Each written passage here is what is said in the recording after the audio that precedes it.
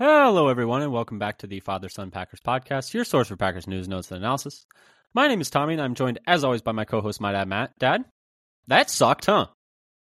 Yeah. And listeners, we feel your pain. We understand. That was rough. It's rough to think about it and talk about it. Yep. So I've been screaming about it for days now, about how... So here's the thing. Here is my dichotomy. In the off-season pods, we can talk about optimism and how exciting this group can be going forward, and how, it's the youngest team in the league, youngest team to ever win a playoff game. But when we're doing the post-game pod, they blew this game. They had it, and they blew it. They totally let them off the hook. They had an over 80% chance of winning in the fourth quarter, and they just threw the game away.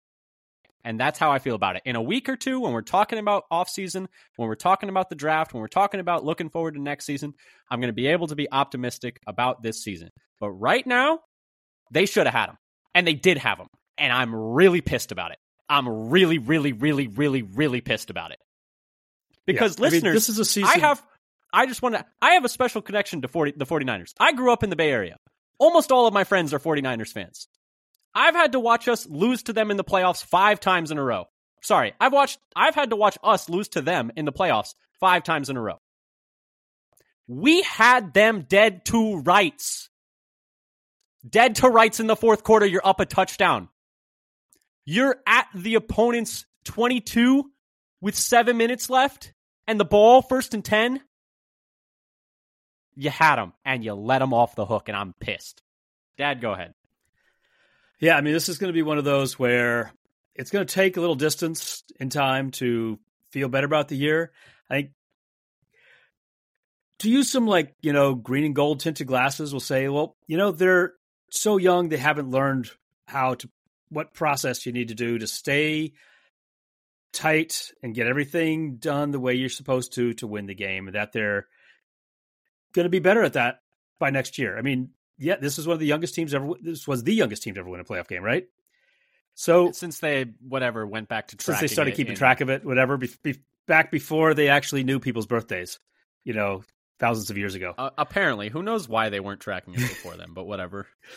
But I still think, even though this sucked in the moment, that I'm going to keep my optimism for the future, even though this sucked in the moment. That's the way I'm processing this game. Yeah, I'm not as optimistic. I'm seething about this game. I've seen some of your notes. Yeah, I'm choosing to look for the future, the optimism. So yes, the future, is very bright in terms of, I would say, the team has a lot of room for growth, and the team is very young and has a lot of guys who are talented. But the history of the NFL, I am going to go to. I have a negative. You want to go through that little spiel now? You ready? The history of the NFL is littered with teams that thought they would get back, or that thought they would get another chance at it, or that thought they were building to something. The 2016 Cowboys that lost to the Packers, they were the number 1 seed. They had a rookie Dak Prescott. They had a great offensive line. They had a really good roster. They were feeling great. They were like, "Oh, it can only get better from here." That was their best chance. That might have been their last chance. They might never get that close again. The 2017 Jaguars make the AFC Championship game. They're a play away from beating the Patriots, a play away from making the Super Bowl. Fell apart after that. Never made it close again. And just last year, I bet the Jaguars last year, they beat the Chargers in the playoffs. They gave the Chiefs a run for their money in the second round, and they're like, "Oh, only up from here." They missed the playoffs this year. You got to capitalize on these opportunities, man. And I know in a month or two, I'll be like, yes, I'm, and even right now, I'm really excited for the future of this team, and I'm really excited for the future of Jordan Love. But these opportunities do not come along very often, where you have a team in the divisional round, you have an 85% chance of winning in the fourth quarter. And I actually went back and looked at it. So on Saturday, the Packers had an 83.8% chance of winning in the fourth quarter with the ball. So that's according to NFL Fast R.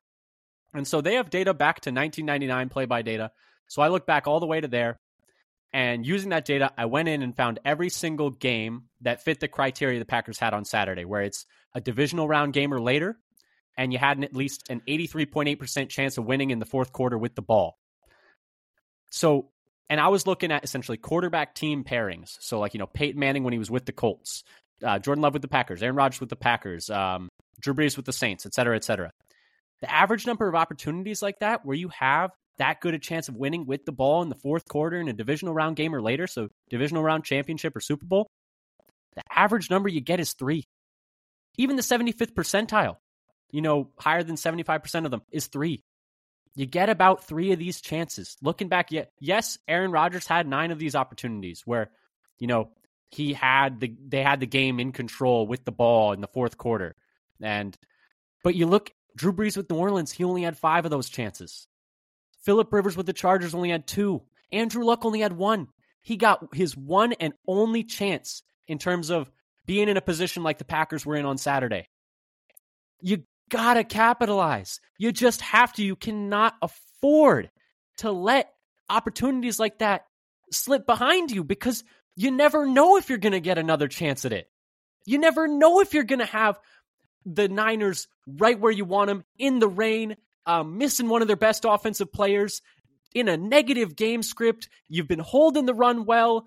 Brock Purdy is missing his players. He's trying to throw the ball to you, and you just didn't capitalize. And it's really frustrating because, yes, big picture, there's a lot of reason for optimism, but nothing is guaranteed. Nothing is guaranteed. I can't believe can I add they something let this. I just want to close. I can't believe they let them off the hook, man. They had them. They let them off the hook. But what I would say, it's at least fun to have a team that gets these opportunities. There are some teams that just don't. And so that's just like, you never get anywhere. And you never get to enjoy some moments. It's nice to have a team where you can enjoy some of these moments. It's true. But the counter argument is like, when you have, like when these soul-crushing moments start to stack up, they're the ones you remember. And this one is softened a little bit because, they're 10.5 point. Here's the thing. You tell me before the game, you're going to lose by 3 points and you're going to give them a run for their money. I'd be like, heck yeah. Like you can build to that. Like that's building momentum. But when you blow a lead in the fourth quarter and you're the better team for like the whole game almost, but settling for field goals twice, not getting a fourth down on, maybe not getting a fourth down conversion, I guess. According to certain people, they did not get that fourth down somehow. Who knows? But like, I think it could still be a building moment. But to me, it is less positive. It's not positive momentum anymore when you fall apart in the fourth quarter like that. Like, it is in some ways because you were the better team than the number 1 seed and the team who's probably going to win the Super Bowl. But if you were the better team, just win the game. Just win the game, and the path is so open. But I think there's a path for the Packers to be even better in the next couple of years than they were. I think. Well, I didn't say it's guaranteed.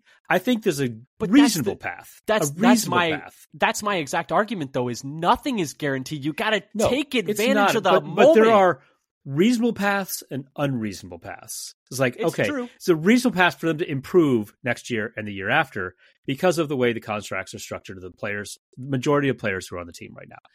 And that may not have been the case for some of those teams that fell. They may have I don't remember, I feel like, the Jags, they lost a lot of their star defenders pretty quickly from that team. Yes, and they were an expensive defense, and they had, Blake Bortles at quarterback.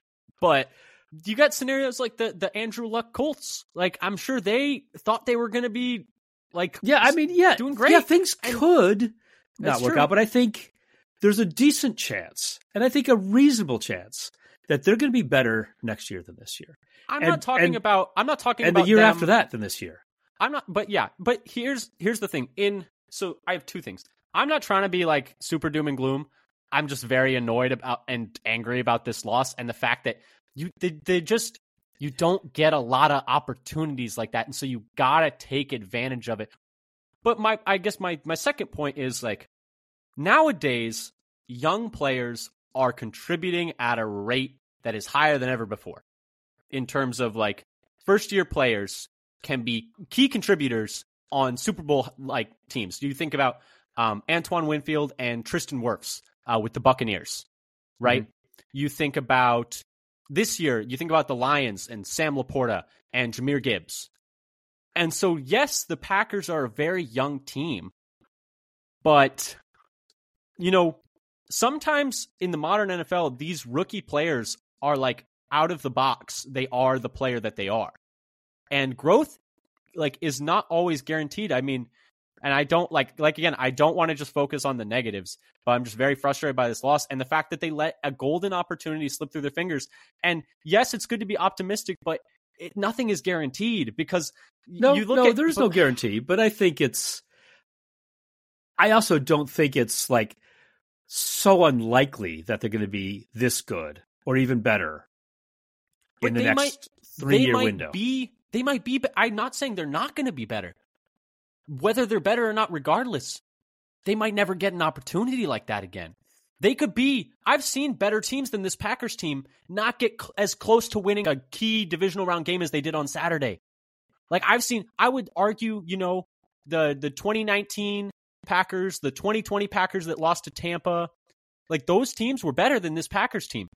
But that 2020 Packers team was not as close to a Super Bowl as this Packers team was today. Because if they beat San Francisco, I mean, they already beat the Lions.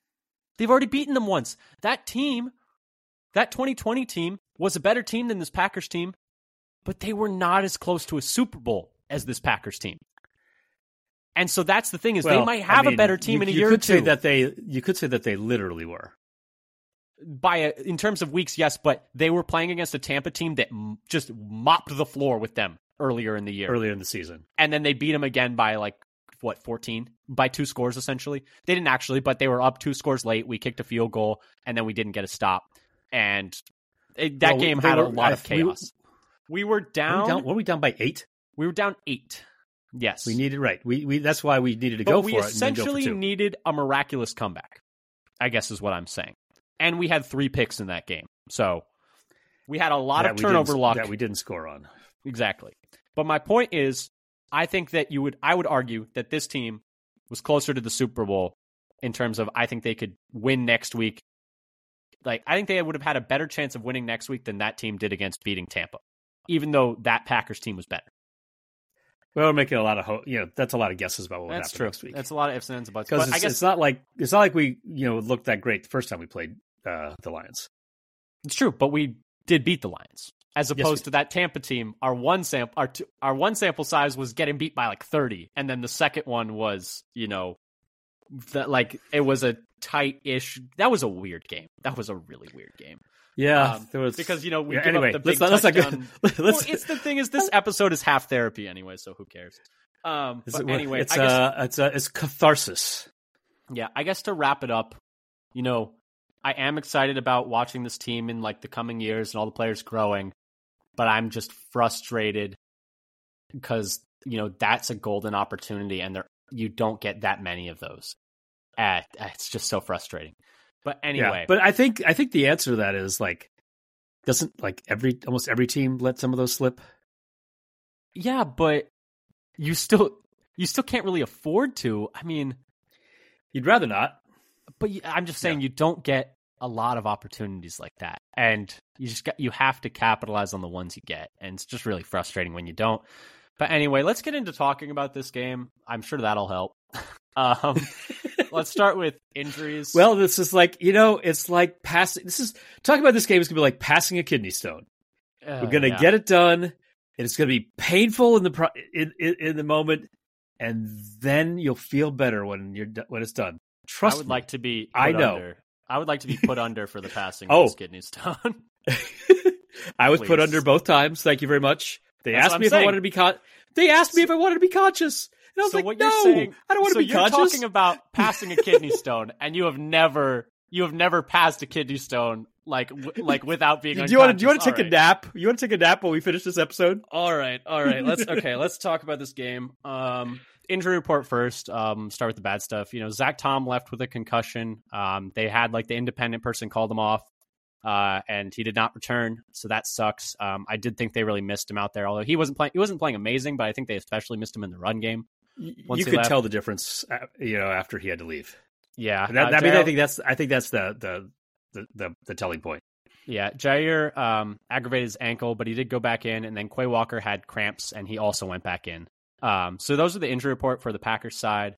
Packers lose 24-21. I don't know if we mentioned that, but they lose on. It may have been obvious. At least something bad happened. We didn't get the score in, but they lost. But they lost a close one. They lost one where they led most of the second half, oftentimes by a whole touchdown. Had opportunities to put it away and didn't. It is what it is, But anyway, game breakdown. Biggest moment of the game was interception on the last drive by Love. Changed the winning percentage from 76.5% San Francisco to 99.5% San Francisco. A swing of 23%. Pretty much that drive, we all know, he needs to throw it away there, but it is what it is. Yeah. He went a little too Farvian on that last throw. And he talked about it. And that's what everybody said too. Is he talked about it. He said, that's the mortal sin, throwing late across your body in the middle of the field. I remember seeing that. I was like, I can't. I have no idea what he's. It felt like he was playing as though they had they needed a touchdown. It felt like, and there were 15 seconds left, and there were we were right behind him too. It was like, oh my god, I can't believe where that ball's going. Oh yeah, we were at the game also, listeners. So that was another one thing reason. I would just like to say. I'm going to give a little shout out to Section 202. Yeah, they were chill. Fans there at Levi Stadium. They were very gracious.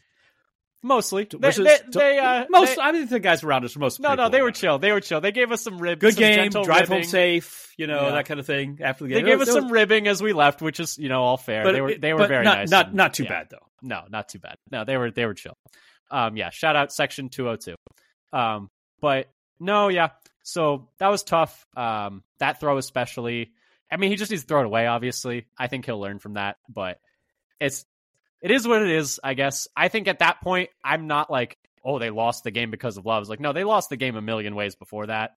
That's the failed, thing. I guess, not lost, but failed to win the game. I failed guess is to how I would secure actually the win. How's that? Failed to secure the win earlier when they could have. They could have won it, and they just kind of they tighten up sometimes, Yeah, they just tighten up sometimes. By the time that interception happened, I was already so far down the we're not going to win this game rabbit hole.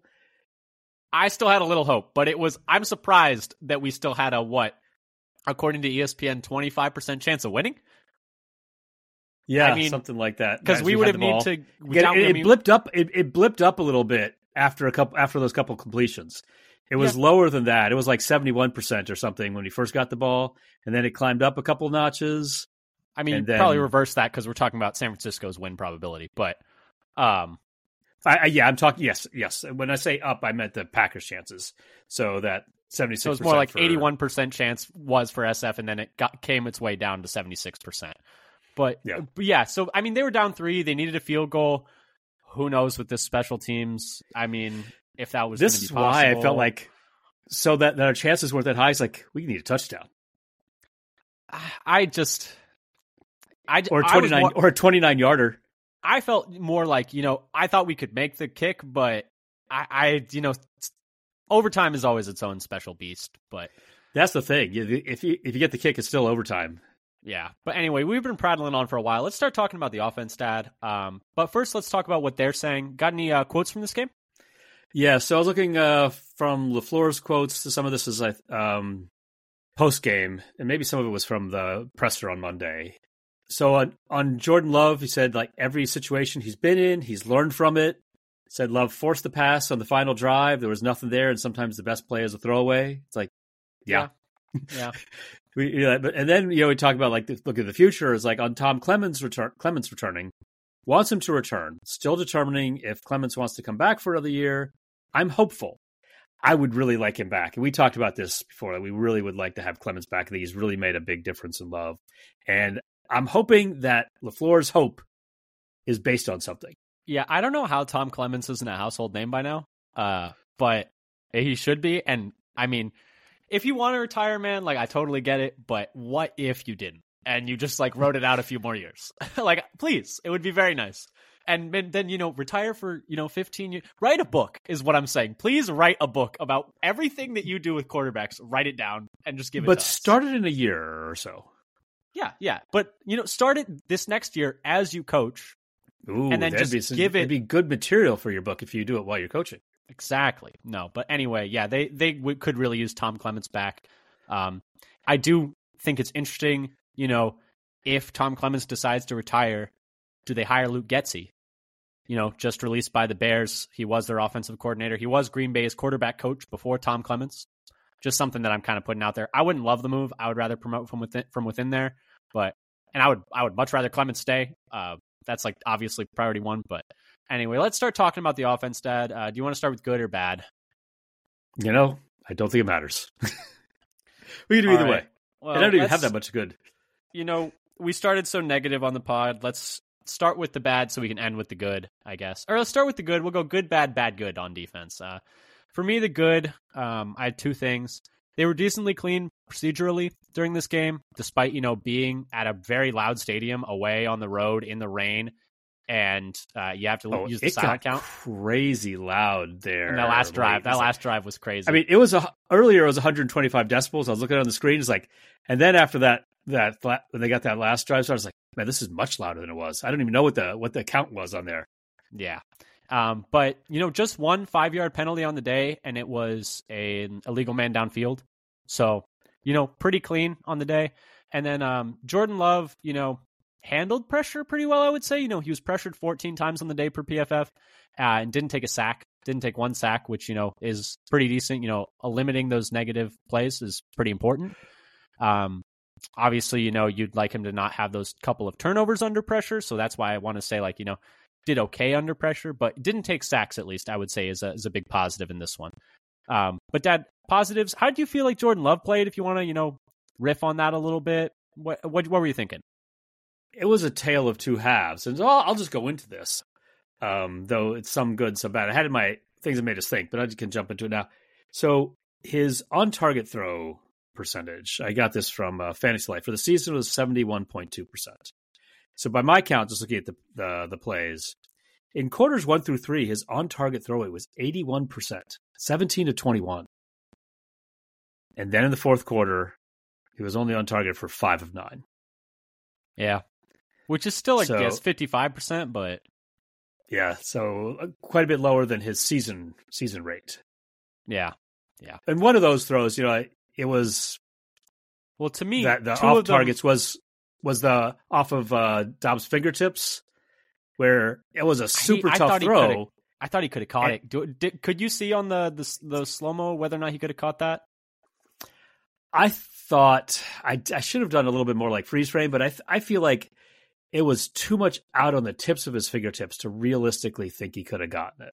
Okay. So I gave that one to Dobbs. On Love rather than Dobbs. It was a tough throw because of the defender in front of him. So it's kind of tough to give a off-target throw on that one. But so that's one of the 4 off-target there out of those 9. Yeah, I mean, you can always just excuse around and make it all work. Because I'm thinking about the third down when they have the ball before the missed field goal, and they check at the line, and then they hike it, and suddenly Josh Nijman has to block 2 guys at once. And right, he just throws it in the middle, and it lands to nobody.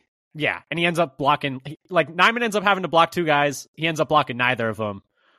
And that was one of the off target. That ended up being one of the off target ones too, because it went to nobody. Yeah. But he had misses too. The 3rd and 2 to Aaron Jones, he just leaves it behind him, and then he left. They weren't on this. That was at least what I've heard is they weren't on the same page. Like, not that Love missed the target. He thought he was going to sit down while Jones kept I thought moving. He might have.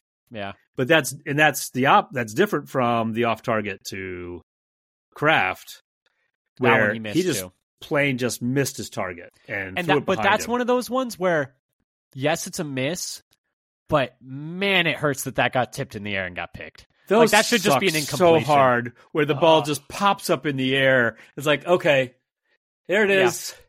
Like a balloon waiting for somebody to catch it. Call fair catch at that point. Yeah, it's just so unfortunate. It's like, yeah, if only like went off his hand and went down instead of up. It's like if Kraft had worse reflexes, he wouldn't have reached for it in time, and it wouldn't have popped in the air. Those interceptions like almost always hurt the most when you see those. Like, boop. Yeah. Oh man. Any other positives or because in the first 3 quarters I thought he played pretty well. I did think the Packers offense, even in the second, well, mostly after the first 3 drives, well, really benefited from some circumstances in terms of a massive PI, and then they had several massive PIs, but and people like Niners fans complaining about the number of calls. No, but at the same time, they're getting smacked in the back, and they probably would catch it. You got to take tackled. Each play on its own merits. It's like that's definitely pass interference. He ran right through him. Definitely pass interference. He wrapped him up before the ball. Each one was clear. I mean, one of those pass interferences took away a touchdown because Dobbs had him smoked. I think it was the first pass interference. And I'm watching that. He was gone. He was gone. He grabbed him. He did the right play. He just tackled him because he was burnt to a crisp. Yeah. Those are I mean, yes, the Niners fans can complain all they want about the number of penalties, but just look at the individual plays. Are any one of those a play you would complain about?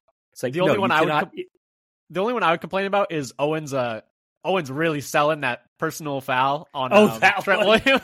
Trent Williams. He sold that thing. It's like he got hit by a ton of bricks. I know Trent Williams is big and strong, but he is kind of a ton of bricks. Yeah, but no. Maybe if he tapped one of us like that, we'd fall over. But hey, 2 thumbs up, my guy. That's 15 yards right there. That's great. But no, yeah. For me though, I have another positive. So Aaron Jones was the first 100-yard rusher against San Francisco in, what was it, like 30 games? I totally missed it. I forgot to get the number in there, and I left myself a little underlined blank in my notes I need to fill this in and go back and check it out. Guess what I did? Guess what homework I didn't finish? Well, while you talk, I could rip out a little query really quick if you want, but you could probably get a query on it faster. But that was, and they flashed it up during the game too about how long that it'd been a large number of games, well into the double digits, since somebody has had a 100-yard game against San Francisco, and maybe even a couple seasons. So I'll give him a shout out for that. Yeah, and I thought the run game was pretty, not great on the day. Like, I'll talk about that in a second. I did want to say though, for Jordan Love, I wanted to tack a couple things on really quick. I thought the throw to Dobbs, the first one on the left, on the left sideline where he gets the toes in. Oh my goodness! I heard somebody say this is exactly the play. Who was it? Was it Perry Goldstein? I can't remember who said this now. It was just like the Rodgers to Cook. Oh, Cook, yeah, where he has to flip his hips at the last. Yeah, no, and he's like just a little toes down while he's. Oh yeah, the guy right on him. Somebody made a comparison that the same like rolling left, twisting and throwing it down the left sideline. But I did think that was kind of indicative of I thought all of his attempts looked like super high degree of difficulty. I mean, there were a couple where he was really open. There were a couple earlier, I think you remember, where the Niners defenders kept falling over. The Niners player just fell down on the slick turf. There were a few of those where they just ate it, and those were like easy completions. But there was the one to Dobbs where he just go ahead. I guess maybe Reed. Somebody else had one where, but then the other one that was really really wide open was just a good route concept of Reed following underneath. I forget if it's Musgrave or Kraft who pulled the defender with him and just left this open void over on the right side. Yeah, but I thought a lot of high degree of difficulty throws, and maybe sometimes he made them a little harder than he had to. He did though. Per Rob Domofsky, I wanted to add this. All season, he's killed it in the middle of the field. This game was a bit of a struggle. He was only 9 of 16 for 33 yards, and both of his picks came to the middle of the field. So that was something that I think the Packers offense as a whole struggled to attack, and that is like a tough part of the defense. With Fred Warner and Drake Greenlaw in them. That's one of the strongest parts of their defense. But it felt like we were, by the end of the game, we could only throw out routes, like quick outs. Don't you feel like by the end of the game we were crazy about like a 0-yard quick out? Well, that one was very annoying. That was actually the drive that ended up with a pick. But the first pick. But I just felt like by the end of the day, our offense was just like quick out, like Just throw to the sideline. Like, it felt like we just stopped trying stuff in the middle of the field. And like, yeah, I don't remember when we last threw a ball over the middle. Of course, on the last possession, you're not going to. Well, they did one to Kraft. They had 3 timeouts. They had the 3 timeouts, so they had the whole field available. But yeah, but and then the last play is like, I wish you had thrown it to the sideline. Yeah, and that's the thing is, like, I felt like a lot of those attempts to the middle ended up being more out of structure. Like, the one to Kraft was out of structure. The one to Jones was out of structure. That pick at the end was out of structure. So yeah, but the negatives that I had, I thought the run offense was not great, especially on a going against down to down basis. Yeah, you go over your notes about that. Yeah, I mean, you're going against a team who had weaknesses defending the run. We talked about that in terms of, they were more middle of the pack defending the run by like EPA per play and success rate. And actually, 26th on the season in EPA per play, I believe, defending the run. So you could run on them. And even we cut it down and we talked about different segments of the season in the preview if you want to go listen to it. But you could run on them. And besides that one massive run from Aaron Jones, which was an awesome run of 53 yards and, should have been on some highlight clips, man. But besides that, Packers running backs had just 71 yards on 21 carries, 3.38 yards per carry. Specifically between the tackles per next gen stats, they had just 10 attempts for 17 yards, fewer than 2 yards a carry on attempts between the tackles. So, interior was not getting much push at all. I thought Elton Jenkins really struggled in this game. Josh Myers was decent pass blocking. I think PFF had him as really good pass blocking and kind of mediocre to slightly below average run blocking. But specifically, I just want to take a look at, Aaron Jones' second half carries. And it's not just on him. I think it's on the blocking too. I mean, he had ones where he slipped and ones where he, I think, cut back maybe a little early. But then there were other ones where it's just like, what is he supposed to do? And here are his second half carries. He had 7 of them. 2 yards, 1 yard. That was on 3rd and 1. He did get the first. 0 yards, 3 yards, -1 yards, 53 yards, that one big one, and then 1 yard. So 7 second half carries, only 1 went for more than 3 yards. That's a really tough place to live in as an offense when you just can't run the ball. And so that was really tough. And the whole fourth quarter, like you said, I think the first 3 quarters per NFL Fast Star, they had 0.197 EPA per play, and then in the fourth quarter is -0.393. And even if you took out the 2 picks, I think it was -0.215, if I remember correctly, if I have that written down right. So that fourth quarter, they just really fell apart. Multiple high leverage misses like that Aaron Jones 3rd and 2, where they weren't on the same page. Protection not getting set right on that 3rd down, like we talked about, where, misses kind of just throwing it away. And then the offensive line, I mean, no one on the offensive line had a particularly good day, I guess is how I would put it. Like, even Tom and Elton really, I think, struggled at times. I mean, Elton gave up 4 pressures, was the most on the line. That's really tough. Zach Tom gave up 2 pressures. Nyman had 3 on just 18 pass blocking snaps. I mean, I think you have something about the pressures allowed, right? Yeah, so Love in this game was pressured on 40% of his dropbacks, compared to a season average of only 30. But the other thing is about how he performed under pressure was a huge difference too. On the season, his passer rating was 80.3 when pressured, but this game was 34.8. And that's what throwing 2 picks will do for your pressure. But he also had, as pressure started, increasing in the second half, his overall performance went down. And they just got put in a lot of negative, okay, they're having trouble on first and second down. That's something I should have looked at, is like their first and second down performance. Yeah. But their red zone offense.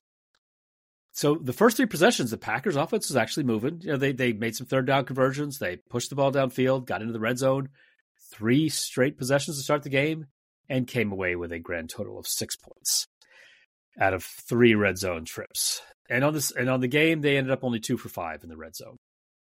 That's a big part of what happened. And the other thing that happened to them for the offense is because inability to sustain a longer drive in the second half of any kind. So Green Bay's last, so not counting the sort of desperation mode last possession, which is going to be quick move of the ball. The 4 drives before that took 12 minutes and 51 seconds. So for about 3 minutes and 12 seconds per possession. After having in the first half 3 drives, let's not go throw out the one play kneel down. That's not a real drive. but 3 drives for 16 minutes and 50 seconds. So those drives were 5 minutes and 37 seconds per drive. So full, like almost 2.5 minutes more per drive. This helped contribute to how many possessions San Francisco got in the second half. They got 6 second half possessions, not counting the kneel down at the end, after only getting 3 possessions in the first half. So that just gave them more chances to put the ball up and not let the Packers run clock and shorten the game because they just couldn't maintain a drive. And so we already talked about Love's splits in the fourth quarter versus the first 3 quarters in his on target throws. So they had a few things where the offense just and some of these things like the Aaron Jones' second half runs and Love's fourth quarter passing and their overall EPA per play.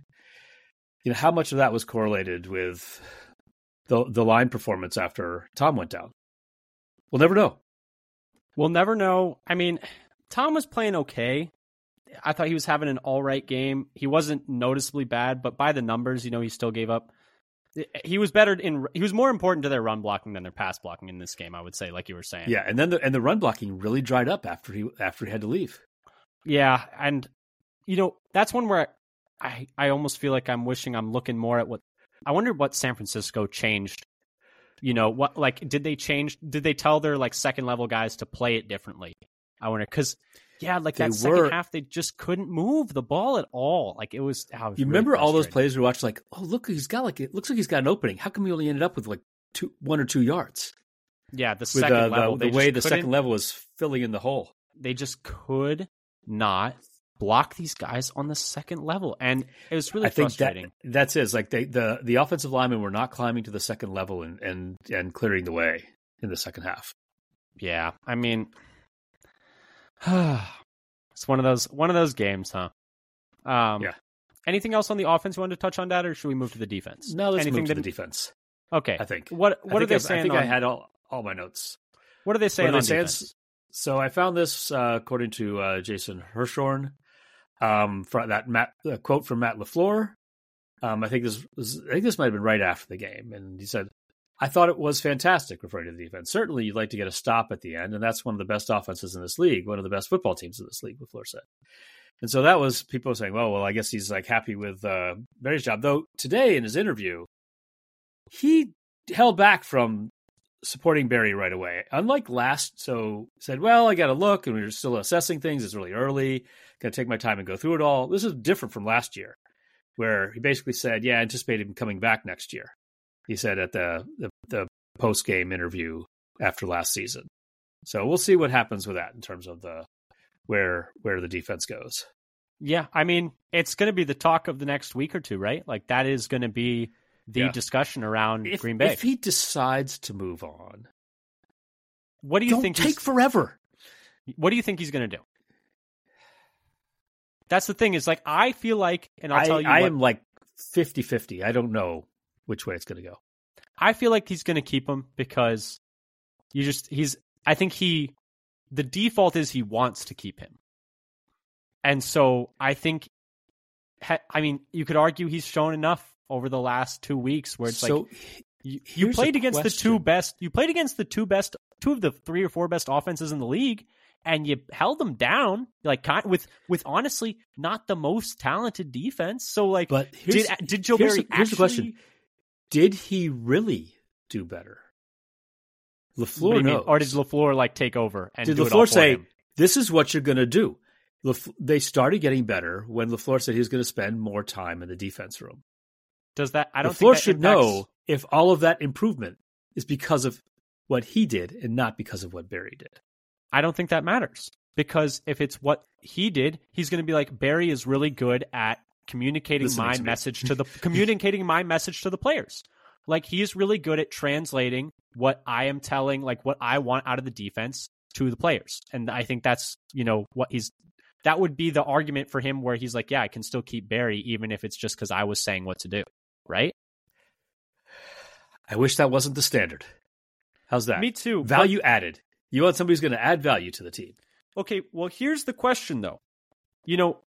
They played the best offenses in the league, pretty okay. Here's the thing: they really struggled against the bad ones. That's what drives me crazy. Is they're it's like really they look bad. terrible against the bad QBs. We got toasted by Tommy DeVito. I think it's two questions. It's one is I can't believe I'm saying this, but one, what if and is it possible that Joe Barry's style of defense is just better against good quarterbacks and worse against bad quarterbacks? And this is the swordsman argument you're telling me. But two, if that's the case, is it worth it? Because honestly, I think you can make a strong argument that defense played really, mostly pretty well against San Francisco, and it's a defense that is flawed in terms of bad safeties and missing corners and a linebacker short. And they did about as well they forced San Francisco to punt 4 times, and it was on 10 possessions. And no teams besides Seattle twice and Cleveland forced them to punt on a higher percent of possessions. So, and we all know what they did to Dallas 2 weeks ago. So, here's where my worry is was the San Francisco thing just because it was raining? Because that's a counter argument. This is what happened, I think, 2 years ago. They gave all this credit to Barry's job and how good the defense looked. And it was entirely weather driven how bad the Niners offense was that game. Had nothing to do with Barry's coaching or the defensive performance, but they gave all the credit to Barry and brought him back. That's fair. And I worry that they might do that again, that's the thing though. They did do really well against Dallas, but it wasn't just Dallas collapsing. I don't know. I was going to say, does Dallas count as one of those good teams? The defense has my head in a pretzel. It has my head in a full Nelson. I don't know what to do with it because I don't think Joe Barry's the guy for the job. But at the same time, the defense played well enough for them to win this game, mostly, against a team that we talked about. It's like a historic level offense. And I know they didn't have Debo, and I know it was raining, but at the same time, it's got to, they slowed McCaffrey down. I guess that's my positive here. Let's start with my positives. So I just want to say they slowed McCaffrey down mostly. They let him loose for one massive touchdown run for 39 yards and otherwise just 16 carries for 59 yards, 3.69 yards per carry. He did still have a success rate of 47%, which was his season average is 46%. Yeah, I have that little note there that the success rate is basically the season expected. Pretty good, but you did not let him get those big explosive runs, which is what he's known for. I mean, here's a guy who had the Niners rush EPA though was 0.187 for the game compared to the regular season average. Well, yeah, that's what happens when you have 0.034. But that's what happens when you have 2 rushing touchdowns and only 18 carries or 17 carries. Yeah, right. That's going to happen. But I thought they defended the run pretty well outside of 1 or 2 plays. The 2 touchdown runs were the 2 where I was like, damn, they just did not get where they needed to get. Tackle. Yeah, the tackling was bad. You can talk about the tackling. That was legitimately terrible. Yeah. Do you want to do bad first and end with a few good things? I don't have a whole lot of good things. And I actually made this kind of short overall. Okay, official position, I think they should move on from Joe Barry, but I don't think they're going to. And I could pretzel my brain into a way where I kind of understand the decision. A few more. We had pretzel, we got full Nelson, sleeper hold, figure 4. Sleeper hold, Any other? Know. Arm bar, I don't know. Suplex. But all I know is I don't want to see it, but I can kind of see a way where you can make that argument where it's they're doing well against the best teams, but I don't trust it. I don't trust it. But anyway, bad stuff, Dad, bad tackling, bad a few things. What do you got? Yeah, so I already talked about the EPA per play thing, but on 3rd and 4th downs, the Niners rushing success rate was 100% for the game. It's not great. That's no bueno. It's not great. Once again, as you mentioned, they're unable to get the last stop, giving up a long clock-killing touchdown drive. It's I would rather they get a bomb in 30 seconds. And they were 3 for 3 on 3rd down in that drive. Yeah, 3rd and 10. On a drive where they needed a touchdown. So if you stopped them on just one of those. Yep. And 15 missed tackles on the game. The game we said we would like to see some good tackling in this game. Yeah, you could see. I mean, that's the thing with the Niners. That's they're very tough at that. But They're really good. And it was wet. You know, I think like it's got to be just slipping off people. Yeah, probably. Yeah. So those are the things. I didn't want to go too much into it, but that was the things that I had as bad things. So yeah, for me, it was, the third downs was really tough. I mean, you let the Niners go 10 of 16 on third down, 62.5%. Their season average is 47.5%. You'd expect them to get 8. You let them get 2 extra on top of that. And you let them go 4 of 5 on third down in the fourth quarter. 4 of 5 that's gotta hurt. On third down in the fourth quarter, and your only stop was on 3rd and 10. Yeah, no, I'm back on they need to move on from Barry. Because you've got to... I mean, I feel like they need to move on from Barry, but... Yeah, you have to get a stop there. When I say I'm 50% on whether they will. You have not to whether they should. You have to get a stop there. I just think you've got to have... And this is the thing where the worst case scenario is letting them grind out a long drive for a go-ahead touchdown. This is where you be aggressive, you try to get a sack or force a bad throw or turn or something, and if you give up a long bomb, you get the ball back with plenty of time to march down and take the game yourself. I don't know that many people would agree with you on that one, though. But be aggressive anyway. Yeah, but they were. That doesn't necessarily mean like somebody totally hung out to dry by themselves, a la, Yeah, that's Kevin King. Mike Pettin. I was going to say the Mike Pettin, Kevin King, but no, that doesn't mean quite that aggressive.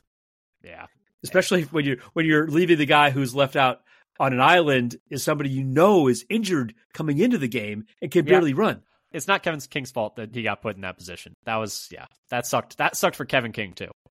Yeah, no, I thought the D-line was pretty good in this game. I didn't have any other negatives. Did you have any other? Did you have any other negatives? Well, I should. Oh, for any negatives? Nah, that's all I want to talk about for negatives. Okay, all right. Positives. What'd you have? Anything more? So I'll go. They held the Niners to only like 53% of their. So I should say their dropback EPA was only like 0.159 for the game compared to 0.298 for the season. So it was like only half as good as they usually are on their dropback EPA. So that's good. You know what they'll do. I'll give a Carl Brooks. I do think though that dropback EPA stat was heavily influenced by. I mean, Purdy just missed a lot. Purdy's inability to hold on to the ball, whatever the reason was, why he was overthrowing and missing. Well, something I missed was that he started the game with the glove on and then took it off. I saw that in the rewatch. I missed that, and I was watching it, and I rewatched like, oh, they just said he started with a glove and decided to take it pretty early in the game too. His first drive or something took the glove off, but yeah, a lot of those were because he had balls flying all over the place in this game, except when it really mattered on 3rd and 10, and he's throwing this pristine ball. If it had kept raining, I think they could have been okay. It was kind of bad. And then it started pouring rain on our drive. Their last scoring drive, the rain stopped. And then as soon as they kicked it off, it's just coming down in buckets on the Packers' last assessment. But I'll give Hobbs. Hobbs. It's like, what movie am I talking about? Brooks looked really good. 4 hurries on only 16 pass rush snaps. Yeah. Man, they just couldn't quite get home enough. Because that was a mismatch there. They couldn't quite close it. They're getting hurries, but not sacks. Sacks. I had some nice stats from Next Gen Stats. They put together a essentially pass rush, average separation from the quarterback. The league average is 4.5 yards, 4.54 to be specific. Every single one of the Packers was below that league average in terms of average yards of separation from the quarterback. Preston Smith led the team. He was 3.43 yards on average from the quarterback. That was also better than any Niner on the day. Gary was at 3.78. Clark was at 4.01. Oh, so when you say less than average, you mean better? Better than average, yes. Yes, they were all better than average. The average is, like I said, near 4.5, and they were all closer to the quarterback than 4.5 yards on average for each pass rush. So they were either, and so that I like that stat because it takes into account also like pocket collapsing.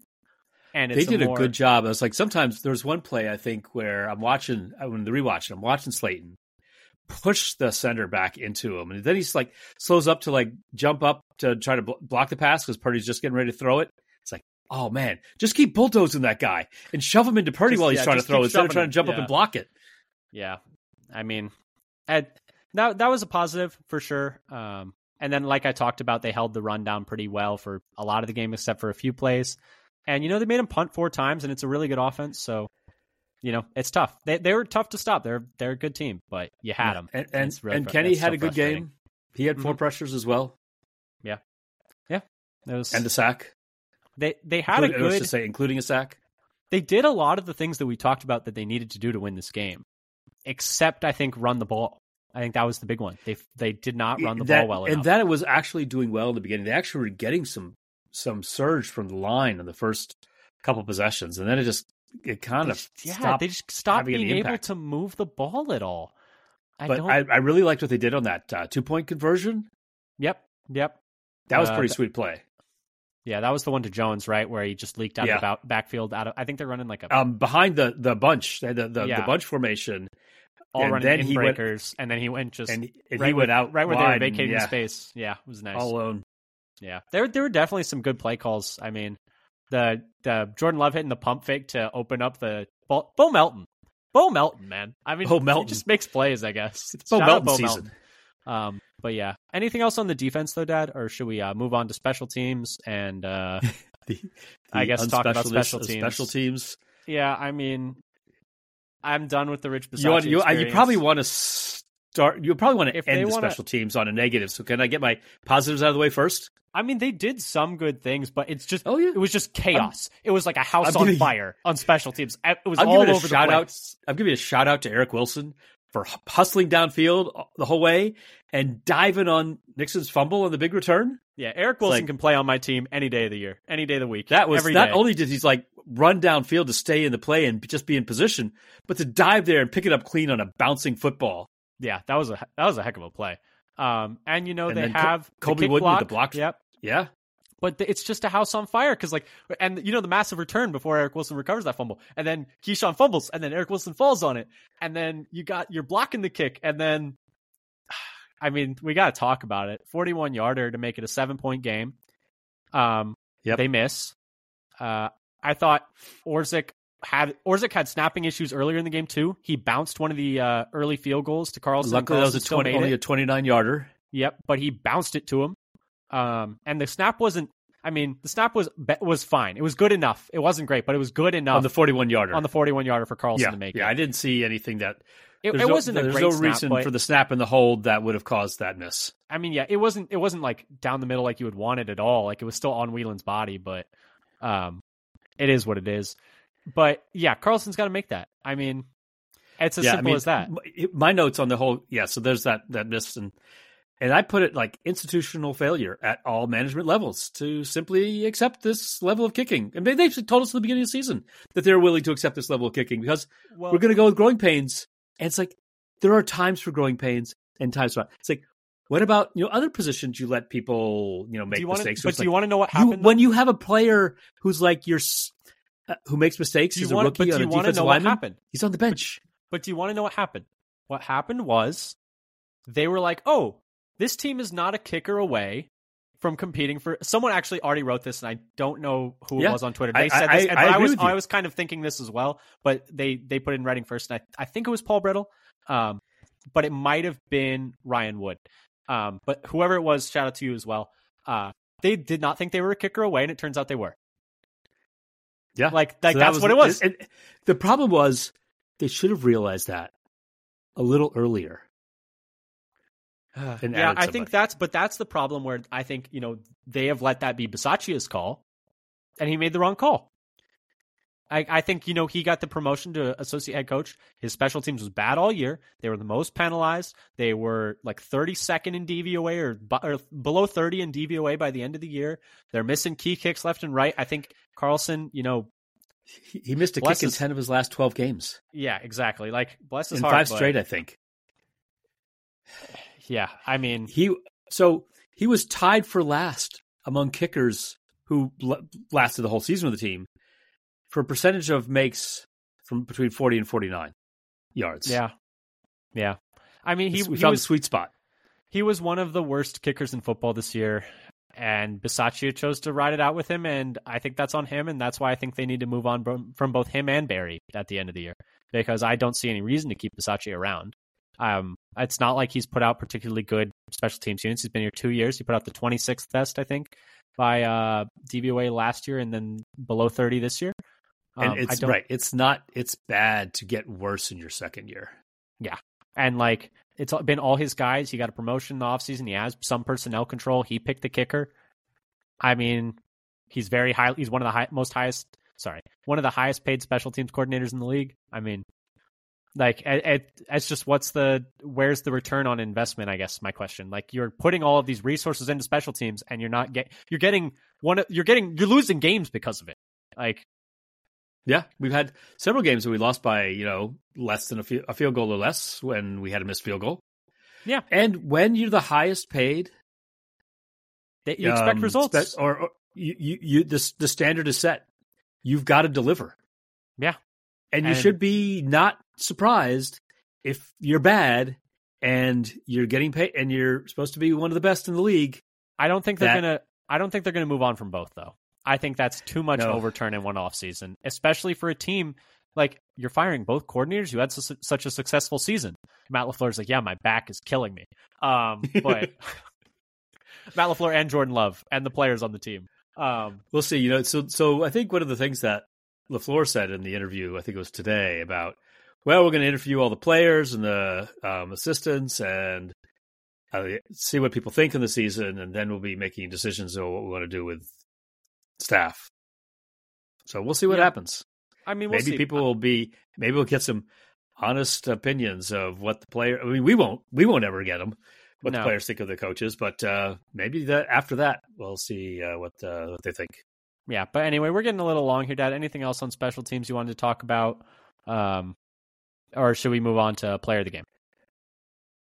Let's move on to player of the game. I had trouble deciding. Who'd you have?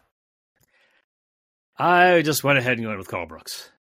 Okay, I'm excited about what Carl Brooks can do in the future, and he had a good game on limited snaps. He only played 16. He played like less than about a quarter of the defensive snaps, but still, he performed when he was in there. You could also go for Kenny if you wanted.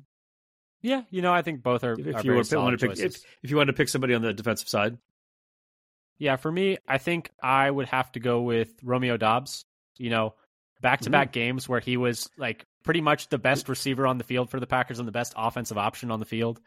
In this game, I saw like the difference between him and the next highest yardage total in this game. I mean, he had 4 catches for 83 yards on 6 targets, and then the next highest was Jaden Reed with 35 yards. 35 yards. 48 more yards than the next highest, and led tied for lead with the team in catches with Jaden Reed. So nice catches under duress or on the toe tap on the sideline. Right on the sideline, and this comes a week after dominating the Dallas game. I mean, a lot of speculation was like, I think Watson, like Wicks and Reed are all ahead of Doubs. Like Doubs said, yeah. But not Hold yet. my beer. He said, but not yet. But because I can still watch this for a second. Hold my beer, youngin. You're one who's just 1 year behind me. Yeah, just 1 year behind me. I know, right? He's the vet in the room. But anyway, I thought he was probably their best weapon throughout the playoffs. It might be fair to say he was their best player on offense in this game. Yeah. But anyway, anything else you want to say before we sign off? I think that's it. All right. Well, thank you so much for listening. I forgot to give the spiel earlier because I was being annoyed and angry about this game. But if you like what you hear here today, come give us a follow on Twitter at FatherSonPacker. We tweet out when we have new episodes. We're going to have new episodes still. We're still going to be here. Even though the season is done, we're going to be doing an episode a week through the whole offseason, talking a lot about the draft. It's probably our favorite time of the year. Be talking about coaching decisions, be talking about if there are any coaching moves made, we'll be talking about them. Don't you worry. Talking about roster moves, free agency, OTAs, minicamp, an episode a week throughout the whole offseason, giving you Packers content. So once again, come follow us on Twitter at FatherSonPacker. And we'll be doing our season review. We'll be looking at the free agent market and who's going to be leaving, who we might be able to add. And that comes out in a flurry at 2 a.m. Those first couple of nights, it's like all these signings. It's very fun. And then there's the Senior Bowl and the Combine and figuring out who's looking the Shrine Bowl. I mean, we who got might everything. Be Pro days, moving up the charts in the positions that we want. We'll be doing mock part of it. Mondays. We'll be looking at our analysis, figuring out what positions do we want. Yeah, so that'd be something we'll be looking at too. And like I said, this game, very frustrating. They should have had it. It's sad they let that opportunity fall through their fingers. But it's still a very exciting team going forward, and we're going to have a lot of fun talking about it. Once again, at Father Son Packer on Twitter, and then subscribe to us on your podcast platform of choice, whether that's Apple Podcasts, Google Podcasts, Spotify. We even put all our episodes on YouTube, so you can come subscribe to us there as well and check us out. But yeah, anyway, thanks for listening. One thing, I just something we tweeted but didn't mention on the air. Thank you, Eli. Yes, thank you, Eli, for the getting us very to that generous game. gift of getting us to that game. It was awesome, even though the result wasn't awesome. But it was still a great experience. It was a fun game. Fun. It was fun to be at the game. But yes, so thank you so much for listening, listeners. Keep listening to us in the rest of the offseason. And until next time, go Pack Go. Go Pack Go.